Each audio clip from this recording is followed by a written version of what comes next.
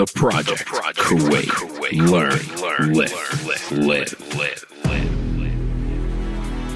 Hey everybody, welcome to this episode of The Project. And in today's episode, I get to sit down with Maxine and Jarret. We sit down and talk about everything physiotherapy. We hit on a lot of different topics from myofascial release and what you could be doing right and what you could be doing wrong, to hypermobility, hyperflexibility, back pain, shoulder pain. We dive into so many different topics. I guarantee you there's something for everyone in this episode. And please feel free to shoot us a DM with any of your questions. All this and more in today's episode. Hey everybody, we have two physiotherapists in the room. Hopefully they agree on their points or disagree. It's all good. It's a power couple, Maxine and Jarret, right? Yeah, I said that right. That's correct. Yeah. All right, cool. Two physios here, based here in Kuwait, both booked all the time. I try to get appointments with you and I never do. So, I mean, how you guys doing today?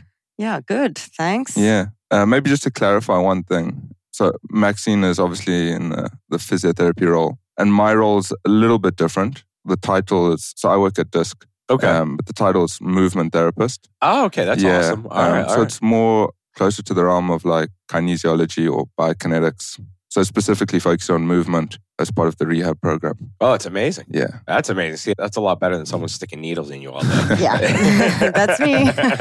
Bad cop, good cop. Yes.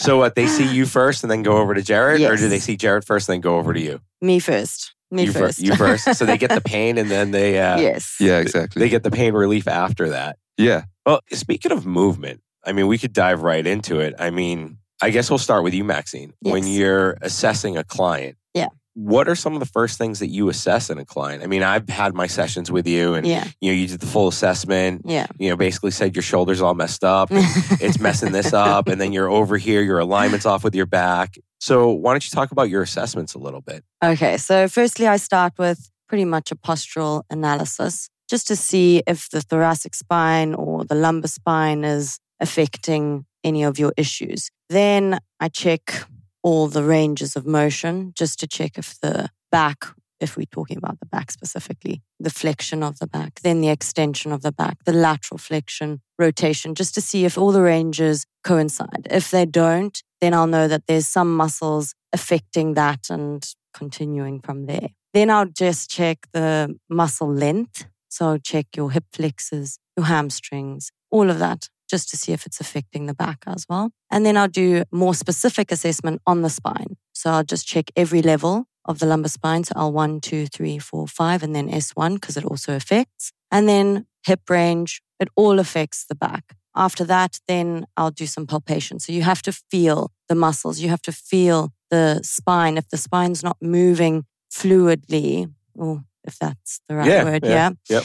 or if the muscles have trigger points in them, then you can see where actual problems are coming from. That's where a lot of the problems come from, where doctors miss these days, is that they aren't physically touching the patient. And we need to assess a patient properly by first looking, feeling, and moving to get a good sense of an assessment. Okay. And always on the first assessment, you're just getting a general assessment. You can get more specific throughout the treatment process. But I do think that it's important to get through everything first to be able to continue from there. I think what's really valid from what you mentioned is that nowadays there are a lot of gimmicky products that are coming out. And what a lot of people are trying to justify is that they don't need to see a physical therapist because they might have some tool which can solve the problem, which unfortunately is just not true. You need someone with experience who knows what they're doing. You need someone with hands-on approach to actually feel and to palpate, as Maxine was saying. So you have to feel the person to really understand what's going on. So whilst you can use things like hypervolts, electrical stimulation, like they can all be beneficial for sure. But if you're doing a first-time assessment, you need someone with hands-on experience. They need to be actually assessing you with movement, with palpations. And I think that's really, really valid nowadays, especially with a lot of new gimmicky kind of products coming out. So I think it's very important that people understand that if they are struggling with some sort of injury or pain, that they at least need an initial assessment. And then they can go from there, depending on obviously what the findings are. I would say that they can use a Theragun and the Hypervolt for their own recovery after training and stuff like that just to get some relief. But they do need to, if they have an injury per se, they will need to get for it sure, like out muscle properly. stiffness and things like that. You can recover it, whatever's the best way for you. Everyone's got their own means of recovery, ice baths or hypervolts or... Yeah. But I mean, I've been doing some research on it and, I've seen, myofascial release. And I think people get confused because myofascial is actually really tight and you can't really release it. You can sort of disrupt the muscular connection or the neural pathway, so to speak, which releases the muscle. Yeah. But it's never going to really release that myofascia. I mean, would you guys agree with that? Or because there's a lot saying the gun thing, like, it releases your myofascia. And if you've seen it, like there's a YouTube where a guy pulls it off of a dead corpse. Exactly. And if you look at it, it's like, dude, you're not releasing that. So I would say if it says it's trying to release myofascia, muscles and fascia are completely different. That's good. Can you dive into that a little bit? That would be good for people to know. So the fascia surrounds the muscles and connects the body pretty much all together. Whereas the muscles are from muscle, tendon to bone. That's how it works. Then the fascia surrounds that. So I specifically release muscles. Fascia is so complex that if they need to be very experienced to be talking about fascia and your fascial lines and all of that. I always stick to basics. So all the principles are release a muscle, lengthen the muscle, and then the fascia will coincide with that because it's just surrounding the area. But if you're talking about neural tension as well, you would release the muscles and the fascia around those nerve roots to relieve pain from that cause. I think in terms of what you said about Theraguns or, to be honest, even deep tissue massage to an extent, it's not actually, you're not changing the fiber. More than anything, you might be having a neural effect. So you potentially releasing what you might be think as release, you're actually having like a neural response. So by you putting, let's say, pain to a certain area, the body's going to adapt to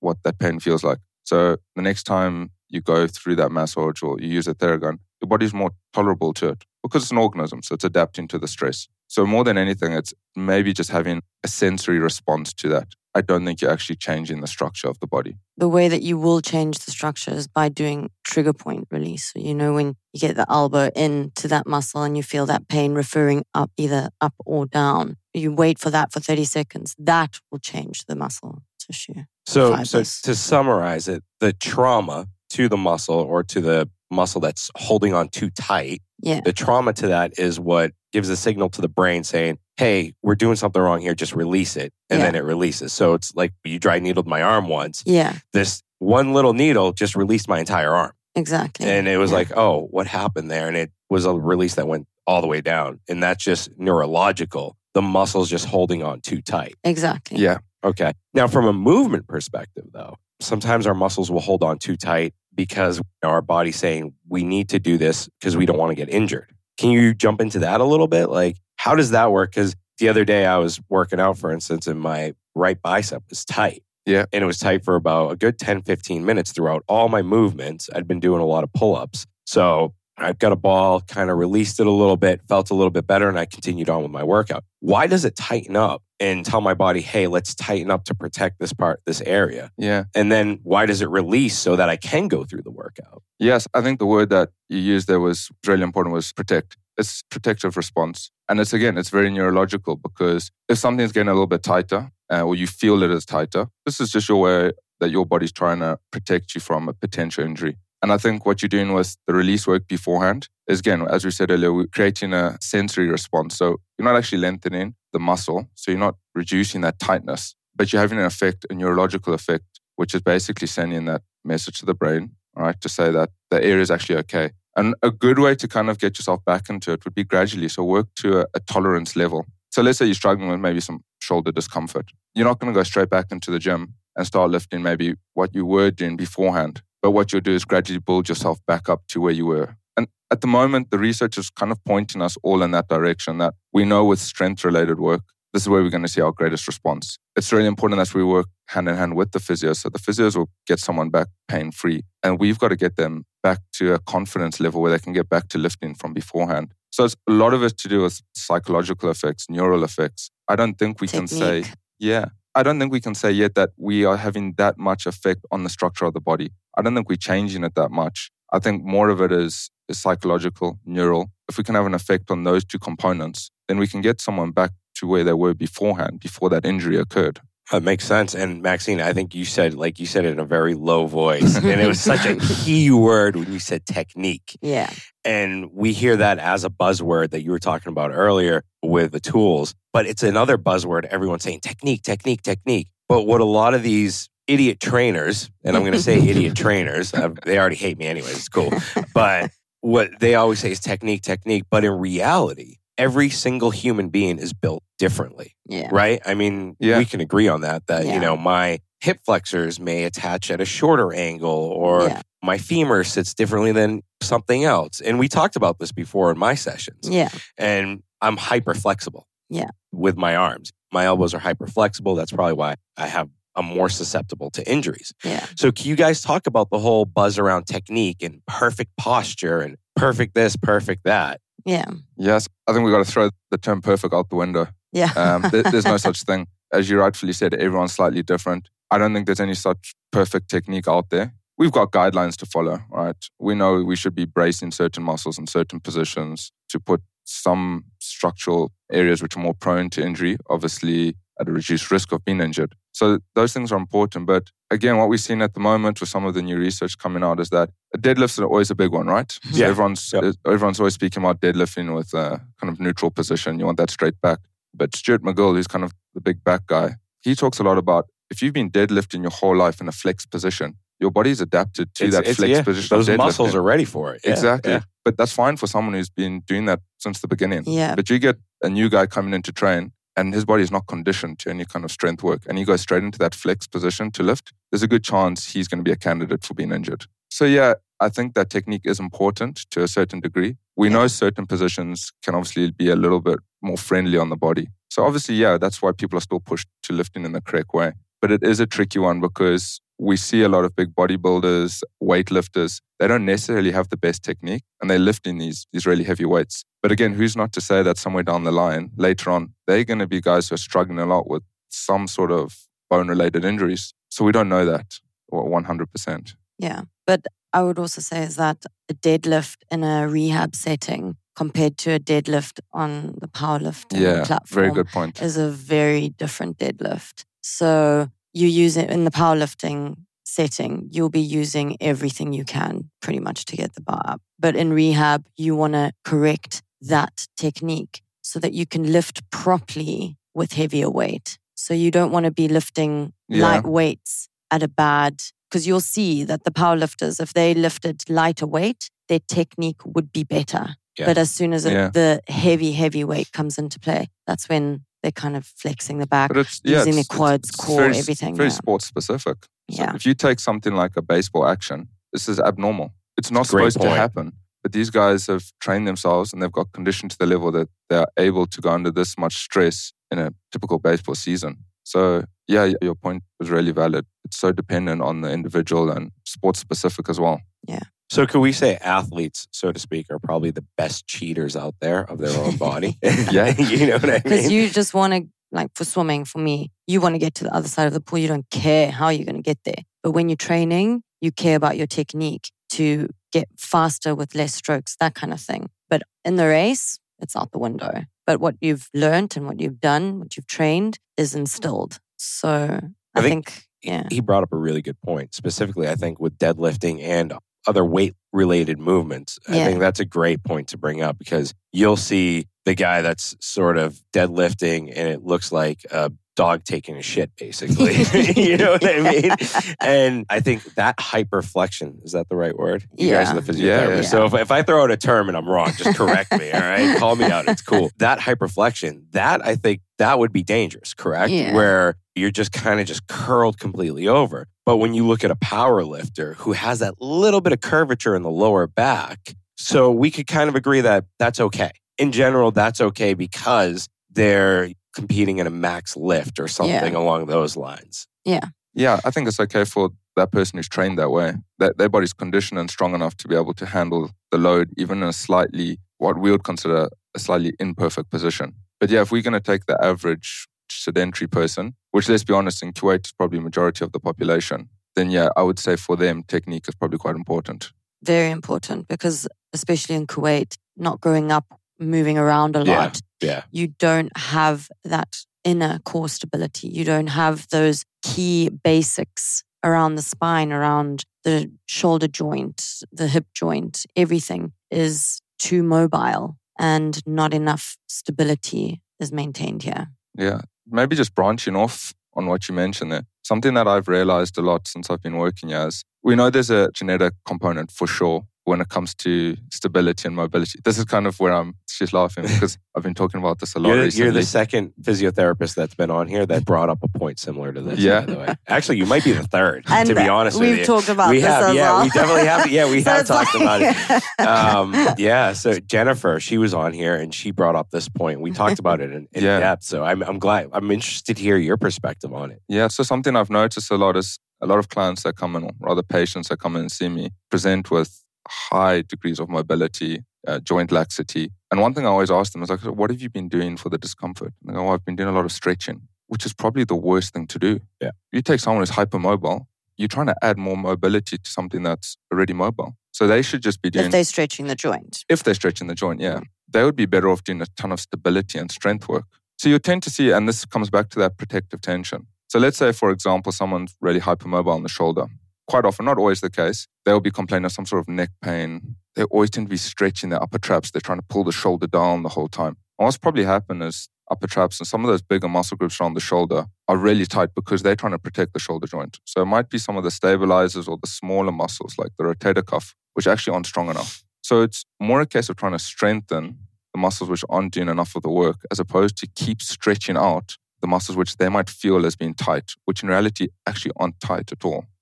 And I think that's something really important. It's something that I'm still trying to drill home with all my patients is, guys, while stretching is obviously beneficial for some people, it's not for everyone. And I think everyone's kind of grown up hearing that, if there's some tightness or pain, just stretch it out, which in some cases can be the worst thing to do. So to add on to that, a weak muscle can be a very tight muscle. Yeah.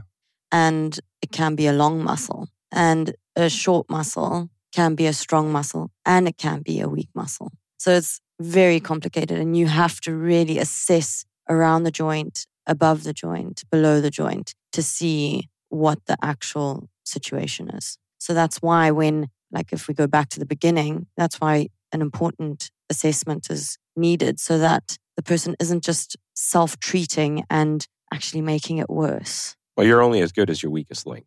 Yeah. But I'm going to throw this back in the direction of baseball because I'm a ball player. I'm a ball player. And I'm glad you brought this up because I think you're onto something, man. As a baseball player, we were always told internal rotation with the rotator cuff. This was stuff that I learned from my coaches in the 90s and early 2000s. We'd do a lot of these, do a lot of external rotations, but nothing on the back of the shoulder. And it was always like, stretch the arm out, get it stretched, get loose. And it was always these static, lengthening holds. And when I started to realize and put things together, I'd say my last year of college, I was like, wait a minute, I'm not doing anything on my back here. And it was one of my coaches who played in minor league ball. He was like, he's this 80-year-old guy. And he was like, look, you got to do this. You got to work on the back of your shoulder, not just the front of your shoulder. And sure enough, when I saw Maxine and when I've been to other physios, they're like, strengthen the stopper muscles, so to speak, instead of because they're always lengthening. Exactly. They're always lengthening. Now, that would apply to a swimmer and a football player, I'm assuming, right? I mean, with the hamstrings and your leg muscles, because if you're always kicking a ball, you're lengthening those muscles out. So wait a minute, would a hamstring pull happen in the shortened position or the lengthened position? Both? Yeah. Often you can see a lot of injuries during the deceleration phase. Yeah. What we call the eccentric phase of the movement. So that's why in that's the rehab, lengthened. in the lengthened position. So in a rehab or a prehab environment, when you're working with sports-specific athletes, you'll see that we tend to do a lot of eccentric work. Eccentric work, for people who don't know, is just the negative part of the movement or the lowering part of the movement, where you'd focus on a very slow, controlled contraction. Again, this is probably an area where a lot of people are doing things wrong. They focus a lot on the explosive concentric phase of the movement, and they forget about that negative deceleration phase. You've got to train all planes of motion, all forms of contraction, especially if you're an athlete, because obviously when you're out in the field or in the pool or whatever the case may be, is you've got no control over the external factors or the stimulus which might act on your body. So you can't just constantly keep running in a straight line. You're going to react to the environment around you. So you've got to train your body, obviously, to suit those conditions. So I think from where you might be getting to on the baseball side of things, it does get a little bit more specific because periodization then plays a big role.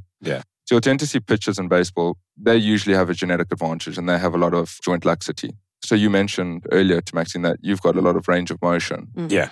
Were you a pitcher at all? No, I was a catcher and I used to pitch, but Okay. I could throw a baseball harder than the average. I could throw a baseball pretty hard. And I've always said, I've told Hey this, I'm like, it's weird. I feel like I'm a genetic anomaly because of my size, stature, and everything that I can actually throw a baseball this hard. But I've had a lot of injuries with my elbow, with my rotator cuff, torn labrum, the list kind of goes on. Yes, so I actually follow a lot of the kind of baseball gurus out there because I used to work in cricket.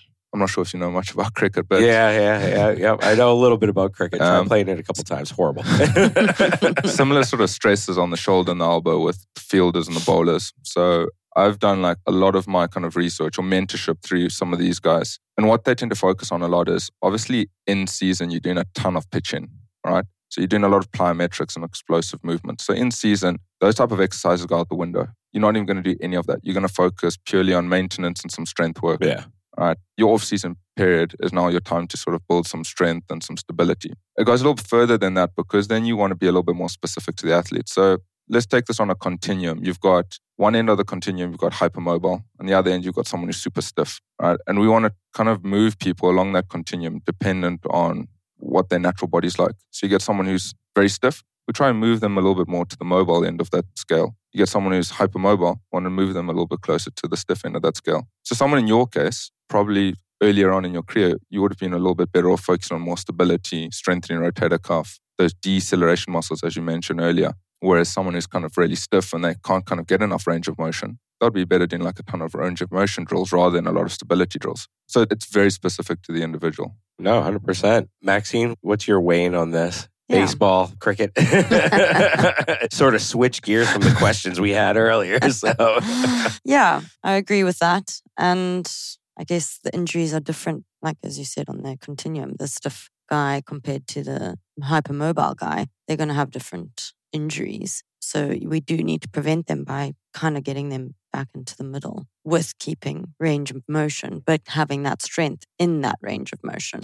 Okay, so, all right, back pain. Let's kind of go back to that one a little bit since we've talked about hyper range of motion and everything, the stopper muscles and everything. Now, personally, and this is just my personal opinion, what's worked for me is every time I have back pain and I'm diligent about doing 3 times a day, my plank, side plank, both sides, of course, and sort of like a spider plank or whatever, where it's a plank and I have my legs opened out. That in 5 days, I feel great after that. Like my lower back pain is just gone. Good. So what are some of the exercises people can do to relieve back pain if they can't afford a physiotherapist? Not everybody can afford 25 to 40 KD an hour to go see a good physical therapist. Yeah. And then if you go to a government hospital, you're going to get this ancient doctor who's telling you not to move. Yeah. And which is the worst thing you can do for that, for an injury. So what are some of the tips and tricks that you can give people to relieve pain without seeing a physiotherapist?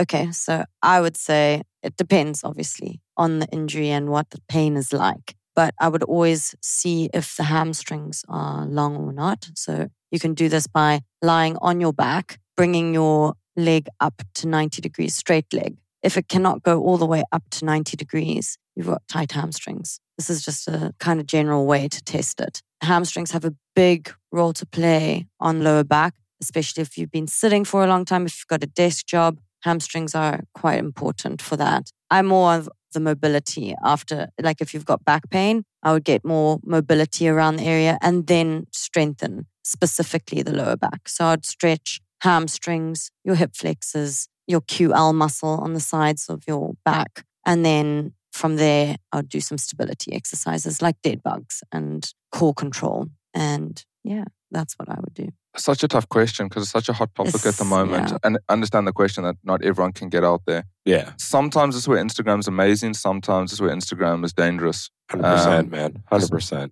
someone might pop and say 6 great exercises for back pain. Now, let's say someone who's got like a real disc bulge. Yeah. Not the usual we hear, I have a disc.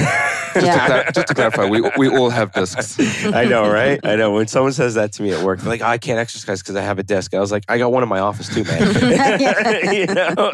So, yeah, sorry, go ahead. So if someone's got they will know about it. Yeah, exactly. Yeah, you'll be in excruciating You'll be in a pain, lot of pain. right? Like You'll if you have a disc, a bulging look disc, sick. yeah, you're gonna be Exactly. You're gonna be hurting. You're gonna have pain all down your leg, through the groin area. Like it's bad. Yeah, it's pretty horrible. So let's take this individual and they go on Instagram and they see, all right, 6 exercises for back pain, hamstring stretching, dead bugs and core exercises. It's probably not the best for them to be doing at all. Someone maybe with more chronic related back pain for being inactive for such a long period of time, maybe their muscles are a little bit weak. Yeah, they would be better off doing like a ton of dead bugs, core control, even stressing the lower back a little bit, actually working. Building muscle around the spine. Yeah, so it's dependent on the individual. If you're someone who's in excruciating pain, first recommendation is go to a doctor. Go to your doctor. Yeah.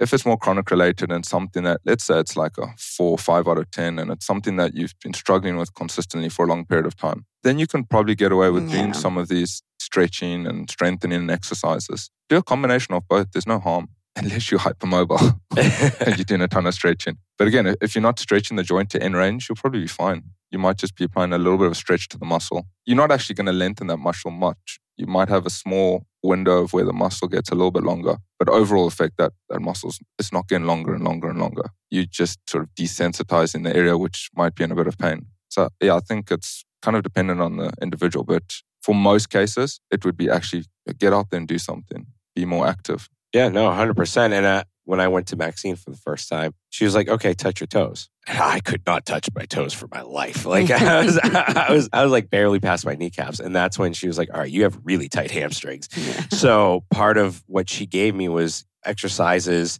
to stretch out the hamstrings, stretch out my hip flexors, everything. Right now, I don't have a problem with lower back pain. I only have that problem when I am sitting for like 8 hours and I can't move from my desk. Yeah. But usually I get up and I stretch. I make sure to like, especially my legs, to get the blood flow back in. So I've been very good with that. I've been very good with that. And if I lift really heavy with bad technique or bad posture, I'll get some back pain because I'll incorporate more of my lower back in some of my lifts, which is normal. You know, I've come to accept that. Like I just have piss poor recruitment patterns in some lifts. You know, I'm trying to fix them. But how important is consistency? Because people are like, oh, I've been doing this for 2 days and nothing's happened. You know, so it's like in reality, you didn't get like this in 2 days. You got like this in 2 years. So how important is it to be consistent and actually stick with the process throughout it all? Oh, it's so important, but people don't. Like, I don't. I know what I need to do, but I'll do it like once a month or something when it really bothers me. But you need to. If you are committed to get 100%, it won't take as long as you think. It will take like maybe 2 to 3 months of actually, you'll see progress along the way. You'll see it happening. Even if let's talk about like a serious injury. Let's say like ACL reconstruction. You're looking at 9 months before that person's probably getting back to sport again. Oh, wow. So I think the same as like even someone with some chronic related pain, as you rightfully mentioned, like how long have you been in this position which has been causing you pain? Sometimes it's 3 to 5 years. And I think this kind of addresses one of your questions about what is kind of one of the big pet peeves or one of the misconceptions about physical therapy and rehab is that people think it's going to be a short process and they get to lie there and kind of be pampered. It's completely the opposite. It's long, it's hard, it's challenging. You have to stress the body if you want the body to adapt and change. So rehab is difficult and it's supposed to be difficult. And I think even a lot of physios out there, I don't think they're knowledgeable enough about the strength and conditioning field. And that's an area that they need to start really branching into because, and this is from my side, maybe this is where we differ a little bit, but I think this is the most beneficial way to get someone back to living a healthy and normal lifestyle is they've got to get stronger. They've got to do a lot of strength work in the right type of, obviously, environment. They go through the right phases. I'm not saying someone who's sort of gone through ACL reconstruction, day one, I'm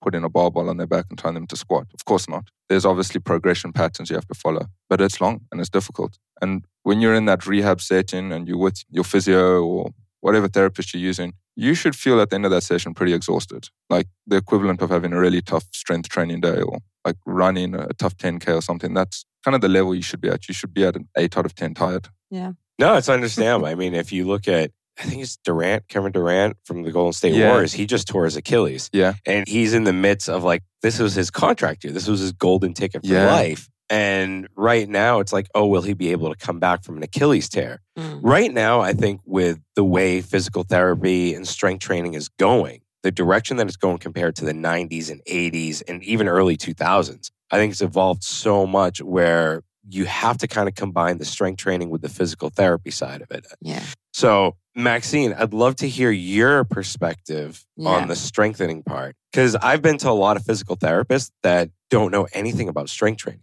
Yeah. In fact, they gave me the basic exercises where, and I'm not saying you specifically, but I'm saying other physiotherapists, especially here in Kuwait, and a couple in the States too. They'll give me the basic exercises and that's it. And I'm like, okay, well, we're not going to do reverse chest supported reverse flies. We're not going to do bear hugs where you take a band, wrap it around a pole and you're doing a bear hug, so to speak. And they're like, no, just follow these exercises. I'm like, okay, you know, like, and I'm sitting there questioning because I have a deep background of strength training. Yeah. So what's your perspective on that? So from defending the physios, we're assessing the problem and we're trying to fix it manually. You can fix it with strength as well. But a lot of the time in our careers, clients, they do not stick to the strength training. So at the end of the day, you become more manually involved to get this person better because you know that if you're doing it, it will get them better because you know that when you give them this exercise to take home, they're either not going to do it right or they're not going to do it. So it's really hard to pick out those people that are going to do it. And I would tell you now, 90% of the people will not do it at home. I'll ask them, have you done your exercises at home? They're like, what exercise? And I'm like, okay, so you haven't done it, you know? That must piss you guys off. You know, really you get used. That's the thing. You get used to it. So you're like, okay, well, they're not going to do their exercises. This person's not committed. But you should always give some specific exercise to see if that client is going to do it. So I would give my client maybe 1 or 2 exercises that may not be super specific, but will help to see if they do it. So by the next time I see them, have you done your homework? And they say, yes, I did, and it actually helped, or no, actually this didn't really help, then I'll know that's the kind of person that will need to go for rehab. A lot of people are lazy, so they don't do that part. But that's why Jarret's role, being in the movement therapy role, is so important. And that's why we need to work together as a team. I think also a big thing that maybe kind of coincides with what we're discussing is if we need to address like the fear factor component of it. So usually someone who's come in who's injured, maybe they've seen 4 or 5 doctors, a couple of physios, and they're coming in to see you again now. They're probably a little bit disheartened. They haven't got better from in or else. And they come in and they see someone like me and I'm going, oh, well, you just need to get stronger. Just do some strength training. Right? In their mind, they're going, well, I don't feel like I need that. Mm-hmm. So there has to be a guideline to follow. And that's where obviously the manual therapy and the dry needling and some of the hands-on approach can be really beneficial because you can get someone feeling a little bit more comfortable with your approach and you can gradually start getting them into more movement-based rehab. So it's a bit of a catch-22 and both components are really important. You got to take the individual as well, the patient who's coming in. And communicate with them. I think that's my biggest thing why I'm quite good at my job is that I'm very communicative. I don't know. I think we just invented a word, communicative. I communicate with them. Like I will be like, will you do the exercises? And then they'll look at me and they'll say yes. Then I'll say, will you? Will you really do the exercises? And then they're like, well, I don't know. And so you kind of get a guideline on that. So yeah. For me, I think your biggest attribute is that you're so passionate about it. Yeah.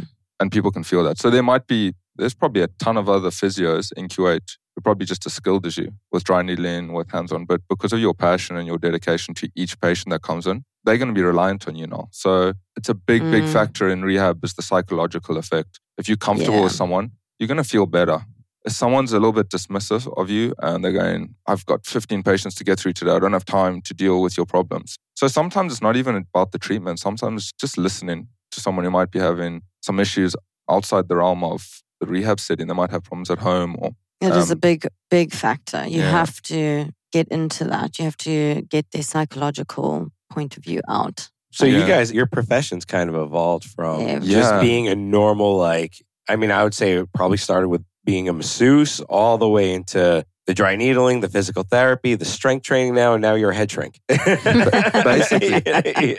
Honestly, by the end of the day, I'm not so physically exhausted. I'm mentally exhausted. Mentally. Makes sense. Because you have to be very empathetic with every single one of your patients. You have to listen to them. I think it's really important that we educate and explain the process and how long it's going to take and why you've got this pain. So think about doing that for 10, 11 hours every day. It's mind draining. Yeah, it makes sense. And one person can make your day hell. Like for the rest of the day, you can be fixated on that client. So it's also psychological on our sides. Mm-hmm. So that's why we do need to rest. On the plus side though, when I think what's also important is that it's a really empowering feeling for us when we've had a patient who's been in a lot of pain for ages. And through some form of our treatment or psychological reasons, whatever the case may be, they're feeling better. So to change someone's life is quite an incredible feeling. I think that's why we do what we do. Yeah. Well, that makes sense. That's really admirable. That is. I was going to say, my wife, hey, she's meant to see you. She never does her exercises. I'm going to rat her out on the podcast. But then you get guys like myself, I'm very if you give me exercises to do to get better, I'm going to do it. Yeah.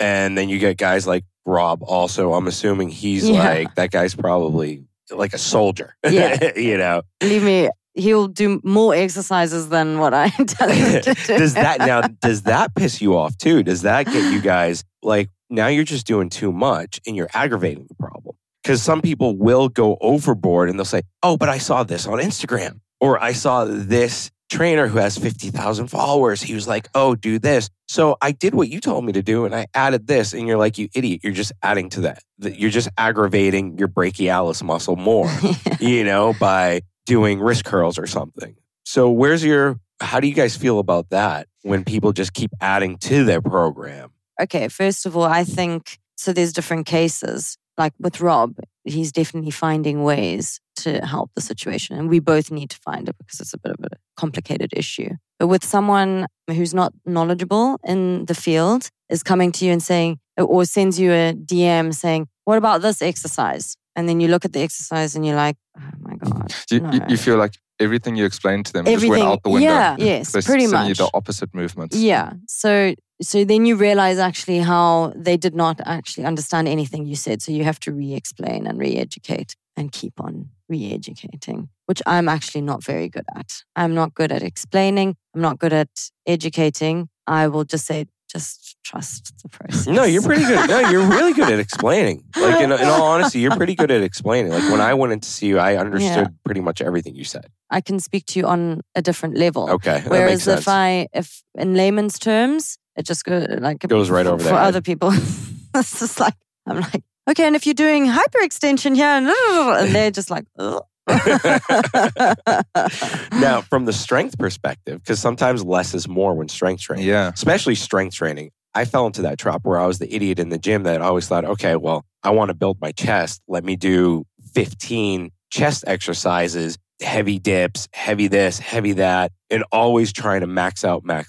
And only now my understanding, well, not now, but a couple of years ago, I'd say, that sometimes less is more. And doing 5 quality exercises, you actually get more benefit and more muscle growth than doing the 15 or 16. So how does that play in from your perspective? Because you work on the strength side of it. Yeah. And when you get idiots like me a couple of years ago that would come in and say, you told me to do 10 exercises, I did 15. You told me to do 10 sets, I did 20, man.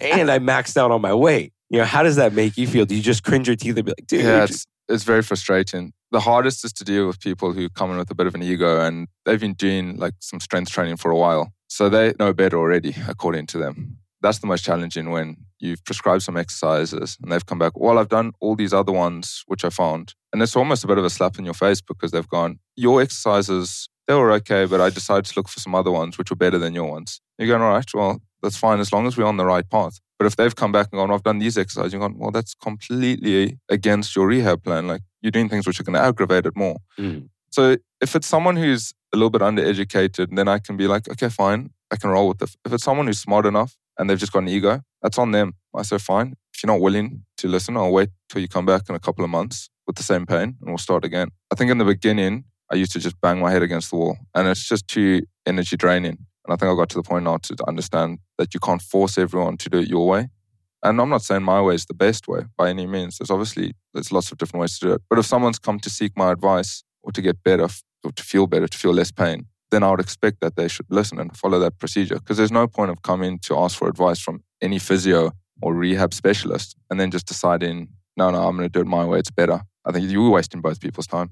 Yeah, no, it's understandable. And I think when you were talking about the psychology of pain earlier, one thing that made me feel better was when Maxine was like, oh, your flexibility's improved a lot. And it just kind of clicked in. And then all of a sudden, like the back pain slowly reduced a little bit more. So when you have someone with a big ego that comes in, they're not going to buy into it. So ultimately, they're just not going to believe in the process, which will force them to pain is psychological at the end of the day. It really is. Your sensation of pain varies from a kid to an adult. There's a kid who could fall down, break his arm, and he's running around 2 hours later versus an adult that will sit there for like 6 days crying about their arm. Yeah. Because pain's a perception. Yeah, exactly. Yeah. Now, with the psychological factor of that, if they have an ego, is that harder for them to believe in the process and believe they'll get better? Versus when you say, hey, your range of motion looks better, and they go, but. They use the word but. Yeah. And that kind of throws everything out the window. Yeah. So I deal with a lot of clients that, okay, if I see a client first time, I know already if they're going to do this or not. And you can tell the type of person they are. So sometimes you have to get angry and you have to really shout at them and say, you are here for a reason. If you want to get better, then listen to me. If you don't want to get better, then go. I'm not forcing you to be here.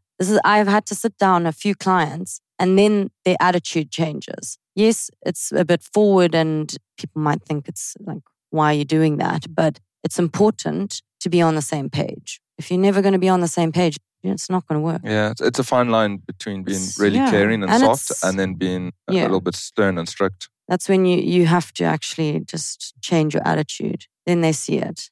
Yeah, and then there's also some that are just like sad and you have to kind of be empathetic. But then at a point you have to say, look, you are causing this pain. You can't keep coming back like this. You have to change your attitude. So yeah, that's the psychological side of it for sure, which is massive. Yeah, it's also very individual specific, I think. I keep going back to this because, so let's take your patient like a Rob, for example. A Rob's an athlete, a CrossFitter. If he came in with an injury and you said, right, Rob, stop doing any kind of training for now. Just go do like some external rotation work for your shoulder. It's probably the worst thing to do. Like if we think about CrossFit, it's very community-based. You want to be there with your friends training. So the worst thing is to take him out of his natural setting, sit in the corner and go do some like external rotation. This guy wants to be in there. So you can maybe say, right, let's reduce the amount of muscle ups you're doing or ring muscle ups, but continue to squat and whatever else you want to do. And I think that's really important as well. Take the person for who they are. If it's someone who like loves their training, don't take it away from them. Let them keep training. Maybe just limit what's causing some of that pain. Yeah. You never tell someone to stop training. They know if they can't train. Yeah. They won't train if they're not. And sometimes you actually have to force people to get back into training. Some people are too scared to go to train. And then you're like, just go. Do it. So there was a course last year here that I attended by a guy called Jacob Harden. It was an amazing course. I would recommend anyone in Kuwait who's interested in this field. I think he comes once a year to go do the course. But what he was talking about to us is, and this word really stuck with me, and I use it a lot with my patients now, is this work to a tolerable scale.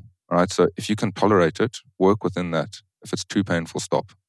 It's obviously going to be different for certain people because, as you said, pain it's perception. But if you can tolerate it, right, and you can gradually build yourself back into a position which is comfortable and you're not feeling that pain, you're safe, you're good to go. So you building that tolerance level back up, that perception is changing. So for person A, that tolerance might be 2 out of 10 and they're going, oh, I'm in way too much pain, I can't continue. For person B, that might be 6 out of 10. They go, I got high pain threshold, I'm going to work through it. So you've also got to understand the different type of people. Is this person really working hard enough to get enough from their rehab? And is this person working too much? So yeah, it is tricky and you've got to adjust it based on their personalities as well. Yeah. So with it being so tricky, I mean, because the deeper you guys dive into this, the more like I'm looking at it like, damn, like how do you guys figure out what's actually causing the problem or the root cause of these problems? And you said it earlier where you look at everything surrounding the pain area, so to speak. It's such a difficult thing. And I mean, has physical therapy or physios, now you guys are truly evolving into a whole different realm compared to, I'd say, 15, 10 years, 5 years ago. I mean, 5 years ago, you wouldn't have physios looking up and down all over. You just see them, all right, well, we'll stick a needle in your arm, you know, because that was hot 5 years ago. Yeah. Dry needling was like the thing 5 years. It was just dry needling. I remember everyone I saw back then was like, oh, we'll dry needle you. You know, that's it. And they didn't really give me exercises or anything. And that's also a thing in Kuwait. It's like people know me for dry needling, but I literally dry needle maybe for about 5 to 10 minutes in my treatment. The rest is all manual, moving the joint. I'm releasing the muscles, that kind of thing. So yeah, it's evolved completely. Well, we got taught the basics with the electrical stimulation and the tens. Does that crap even work?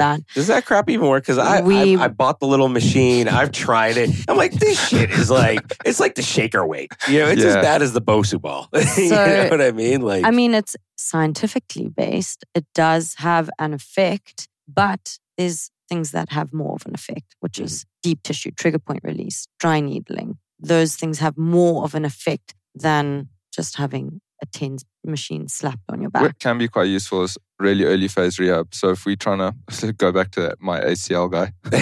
So early phase ACL, you need to get some quad activation. That's when you can maybe use like the electrical stim to help get some activation of the muscles. But if you kind of later stage and you're trying to use electrical stim, no, you're better off loading that muscle, stressing it so it can adapt and get stronger. And use your brain. People are lazy. Yeah, that's so true. I mean, but I guess you nipped it in the bud earlier when you said it depends. I mean, for me personally, cold does not work.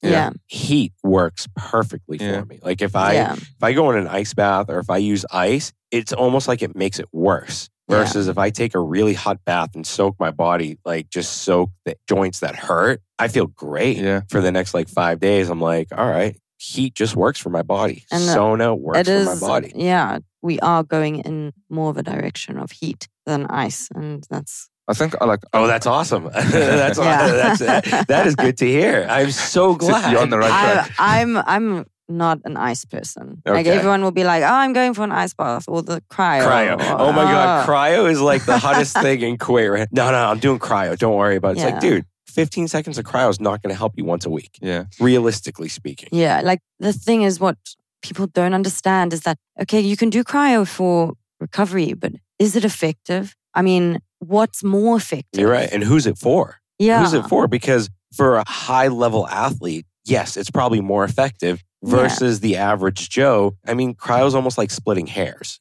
like in terms of recovery. You can't really judge it that much. And the consistency of it is difficult because it's costly unless you're being sponsored, which most of these athletes are. Yeah. So, I mean, sorry, I didn't mean to cut you off. No, I just think, I mean, I haven't done research on cryo specifically because it's a 3-minute, very, very low temperatures. Whereas I do remember reading that ice baths at a certain temperature did have an effect. But we're kind of in a stage with the research at the moment where there's nothing that's black or white at the moment. Yeah. We're kind of in that gray area where it all is summed up by it depends. So I don't think we can say that cryotherapy or ice baths are not effective. We know physiologically that it's probably not effective. Well, physiologically it's not. But if you walk out and then you go, I feel great. Well, then it's been effective. Then the psychological factor kicks in. But I mean, if you really look at it, if you're a high level athlete and after you train, you go and do cryo directly, or if you do ice directly, I mean, what does that do to inflammation? It dulls it down, correct? Yeah. And we need inflammation for muscle growth. You know, we know that. That's a given fact. I mean, I don't know what heat does for it. I've actually never really looked into that. I've always looked into the other side of it because I hate like cold therapy. So I always looked into that to stump those arguments. But for me personally with heat, if I have a heavy deadlifting day, I'm trying to get into a sauna. Yeah. I get into the sauna. Sauna is actually got physiological effects. If you do a sauna 4 times a week, 12 minutes in the day, you can reduce a lot of chronic inflammation in the body for future. It's been proven. I think all these things are good, but if we're going to talk about recovery post any kind of training, there's 2 things which are important. and then the most important things. And if you cover them, then the other more gimmicky things won't really be necessary. If you get enough sleep and if your nutrition 100%. is right. Yeah. Those two things are the two major components when it comes to recovery. Sure, you can use other things to assist you.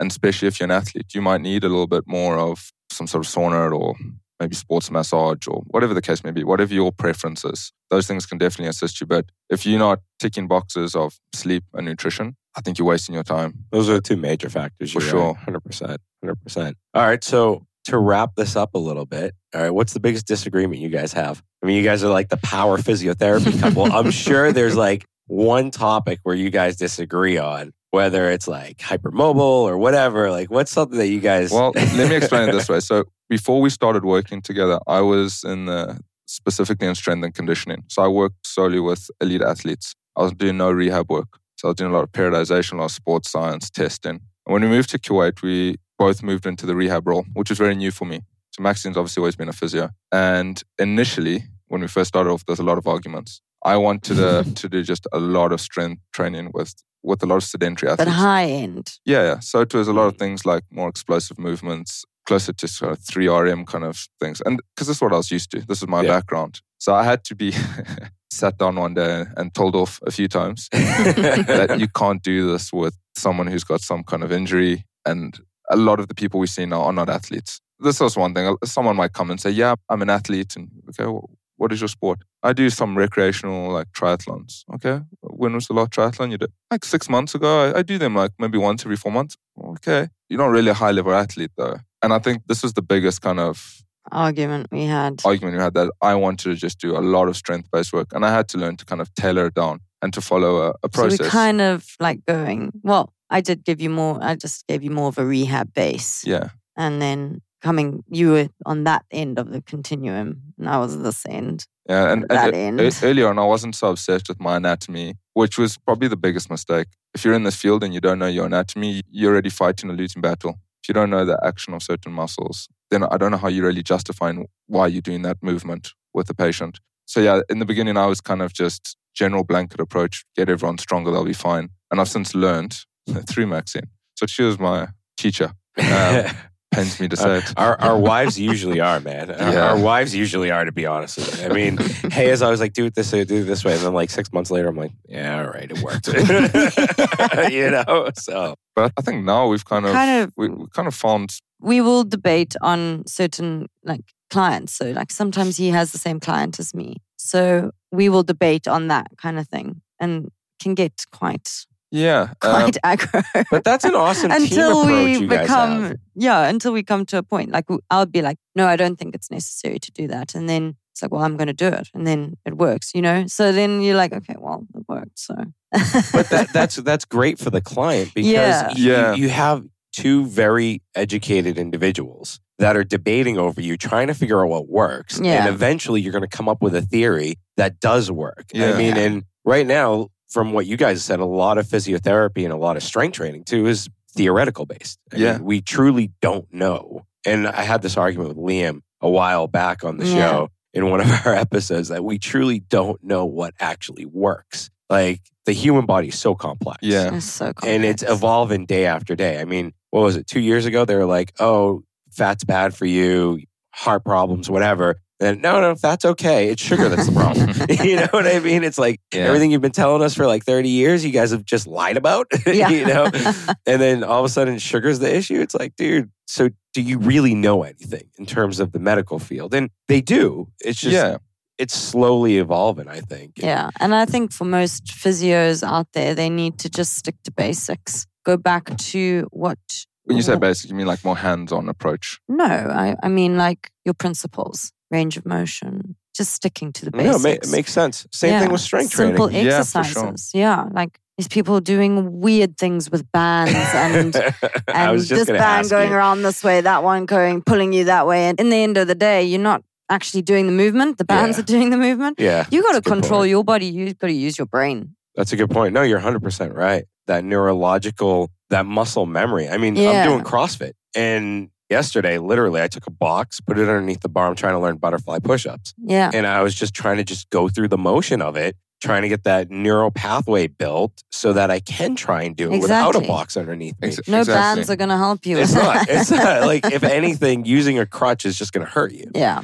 So here's my question for both of you. The Bosu ball. Yes. What do you guys think of it? Love it. I love it. Really? My favorite. I hate the Bosu ball. I think it's the most useless tool in the world. Oh my gosh. Wait until you have a knee injury. But I mean, I had someone said the same thing, and I was like, yeah, but there's so many other ways of fixing your knee through strength training than the Bosu ball. It's good for your proprioception. Okay. So proprioception is the neural pathways to get balance and control in that joint. It's actually in your Golgi tendons. It's more physiological because your brain is trying to stabilize that joint because you don't have, so like, let's say for an ankle sprain or an ankle complete tear, no ligaments left in your ankle, we can get them back into netball playing at an elite level without any ligaments in their ankle. But then people are like, how? That I could see. But telling someone to do bicep curls on a Bosu ball, okay, that's where I see that's the overkill. I mean, when I was a baseball player, we did training as a catcher. I did training on a Bosu ball because as a catcher, someone might slide into you. You need to build up that base of staying strong at the bottom, if that makes any sense, especially at the ankles. Yeah. You know, like your feet have to be planted into the ground. But when I see someone doing bicep curls on a Bosu ball or split-legged squats or one-armed whatevers, I mean, that's where I'm like, all right, it's turned into overkill nowadays. So I understand. But if it's sports specific, then I would use it. So I would use the Swiss ball. And if they want to do weights on the Swiss ball, upper body weights, I think it's fine to do that, as well as like throwing a ball or something, because you have to use your core control. And it's not just strengthening your core, it's getting that balance through the hip joint, through the lumbar spine, through the knees, everything like that. I don't know. That's my opinion. Yeah, it depends. Yeah, sports specific. But I have a feeling I know where you kind of going on this. A lot of people are doing it kind of for the gram, and they're going, look how much I'm lifting standing on this. But I'm not sure how they can justify that. Like, why are you standing on it? Why not just do it on the ground? Exactly. If you can justify why you're using it, then use it. But if you just doing it because you want to, I don't know, be different, then please don't do it in front of me. I mean, I saw a guy on the Bosu ball with his client, a girl, a female trainer. Yeah.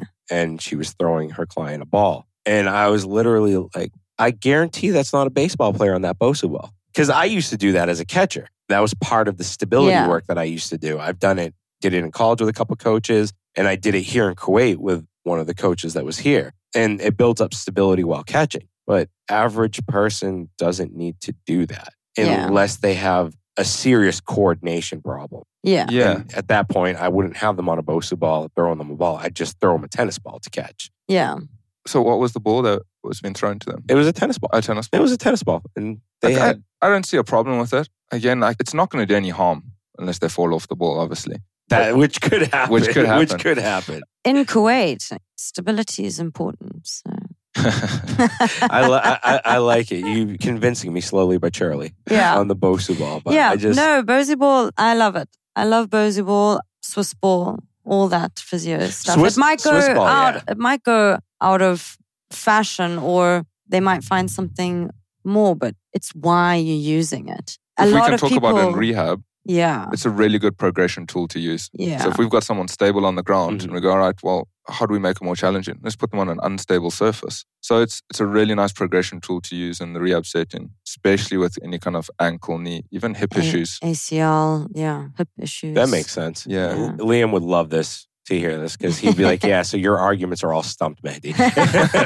Like, he would definitely be like, your arguments are all done, Mehdi. That's it. All right, you have lost the Bosu ball argument. But the Swiss ball, I'm glad you brought that up, because I think it's such an underrated tool. I love it. And I think it's forgotten in the art of strength training. Because I remember like 4 or 5 years ago when I first got back into working out and trying to just get strong again, doing pressing movements on the Swiss ball, like a bench press or just a shoulder press with light weight. It was tough. Because, I mean, there's a lot of stabilization that goes on within the core. Glutes. And your obliques. I mean, I always remember from baseball, my obliques are pretty well built. Yeah. And when I was on the Swiss ball, I was like, holy shit, this is like an oblique exercise all over again, but tenfold. Yeah. So, and shoulder stability, because now your core is not stable and you have to press if you're using kettlebells and keep it up there while keeping your core tight, glutes active, heels pressing into the ground, then you have to bring it back down again. I love it. There we go. That's a good exercise. Yeah. that's or stirring the pot. Yes. Yeah, stirring the pot's a really good underrated movement. It's funny, all these boring movements. But do it right. That's the same. How do you do it right? You have to have What your are the psoriasis. biggest mistakes you've seen people do? They're with just stirring the the pot? and their shoulders. They sit in a retracted position. Yeah, in a The retracted thoracic position. spine is an extension. Lumbar spine is an Lumbar extension. Butt is out. Yeah. It's the same what I see with a lot of people planking. So the good old-fashioned plank. You tend to see people, It's so hard. Like, if you do it I correctly. still work on my plank because I still don't have 100%. And I do yoga. Plank is part of it. But so you'll tend to see a lot of people and going, oh, I can do this plank. I do it for 2-3 minutes when I'm with my PT. You go, okay, cool. Let's have a look at this plank. And they lose The first it. thing you tend to see is the hips are just sagging. Yeah. And often they're not pushing into what we call protraction. So they're retracting their shoulders. So the shoulders are sagging as well, All right. for lack of a better term. And as soon as you put someone in the correct position, so you're making sure that the anterior core, so your obliques and rectus abdominis, they're all really active. Transverse abdominis, so the deep core muscles. If they're squeezing their glutes as well and they're pushing into protraction, they maybe hold for 5 seconds before they go, I can't hold any longer. Like, what is that? That's a plank. That's how you do a correct plank. And you gain activation pretty much all over. And that's why the old school exercises are still so good. There's no need for us to be continually searching for all these fancy new exercises because Stick to basics. stick to the basics. They're there for a reason. They're the most researched exercises. The proof's in the pudding with how much activation you get in. There's been a ton of research done, like EMG studies on how much activation you gain through specific movements. That's why squats, deadlifts, press movements, your big four are still there Yeah. because they're giving you most I mean, most out of it. They stood the test of time. Exactly. You're right. You're 100% right, man. Question about planks. All right. I want your opinions on this because I recently read an article and saw a study about different plank variations. Your traditional plank is actually not really wrong, but it's just a different variation. Whereas you can have an arched spine, so to speak, or you can have different spinal flexion within the plank, sort of building up different recruitment patterns. And it still works just as good as the other one. So have you guys seen the research that's come out about that or no? So, where do you stand on that? For planks, but now if you're talking on your hand planks, not on the elbows, it's a little bit more difficult for So the you're like elbows. in a press-up position, basically. Yeah. Yeah. Plank, that one. Yes, you can totally come down. So would be more specific to shoulder rehab. Then you would come into retraction, but you would still have your core tight, your glutes active, quads engaged, everything. And then you would still come back up into protraction. So you can work your scapulars in that position to recruit different muscles. Yep. So that's what you're trying to But say. even if we're talking about like lower back, if someone's got like massive anterior tilt, so depending on their structure, there might be a slight sort of curve or dip in that lower back region. And they, regardless of how much you're trying to get them into neutral or even into kind of like you have a posterior to know their tilt. neutral. Yeah, for them, their neutral still might be a slight arch in the lower back. So yeah, it's specific again to each person. That's awesome. So you guys agree with everything the project always stands with, that it depends. It depends. It depends. It's always the answer. It depends. It's more person specific. People always ask questions just straightforward, like, is it this or this? And I'm like, well, it could be this because of this, and it could be that because of that, you know? Yeah, it's kind of like what came first, the chicken or the egg. It doesn't really matter, at least for me. Yes, we're trying to look at the problem, but if you've got lower back pain, for example, and you've got weak glutes, and you're trying to say, well, did the lower back pain cause the weak glutes or is it the other way around? It doesn't really matter, to be honest. We've got to fix both problems. We've still got to solve the issue of the lower back pain and the weak glute muscles. And whilst we're working on that, we'd expect to see some pain released and obviously the glutes getting stronger. So we don't have to play Sherlock Holmes that much. To a degree, yes, we kind of do have to find out what's causing it. But if there's 2 or 3 components which we know are not at the norm, we've got to fix all of them anyway. All right, that's awesome. That's great. I mean, this episode had a lot of knowledge bombs in it. I wish I could translate it all into Arabic because I think it would be more beneficial for like the Arabic audience. Yeah. Because there's so much education in this episode, and I really appreciate you guys coming on the show and Thank educating. you for having us. And I hope you guys come back on. For sure. And It's been a lot of fun. Yeah. Well, that's great. Maybe I'll do some more research and debate you guys a little bit. Yeah, You know, please. but then I'll get stumped. I mean, shoot, I'm just glad. I hope Liam doesn't listen to this episode because I'll never hear the end of it from him. Because I've been making fun of the Bosu ball for like 6-7 months. Actually, I always make fun of it. I don't personally, I just don't like it. And I think it's because of the Grant man. Yeah. I think that's really what it is. But thanks, guys. I really appreciate it. Thank you. Thank you very much. Thanks for listening to this episode. If you enjoyed it, please head over to iTunes to subscribe, rate, and leave a review. You can also find us on Instagram at The Project Kuwait. Thank you, and join us next time.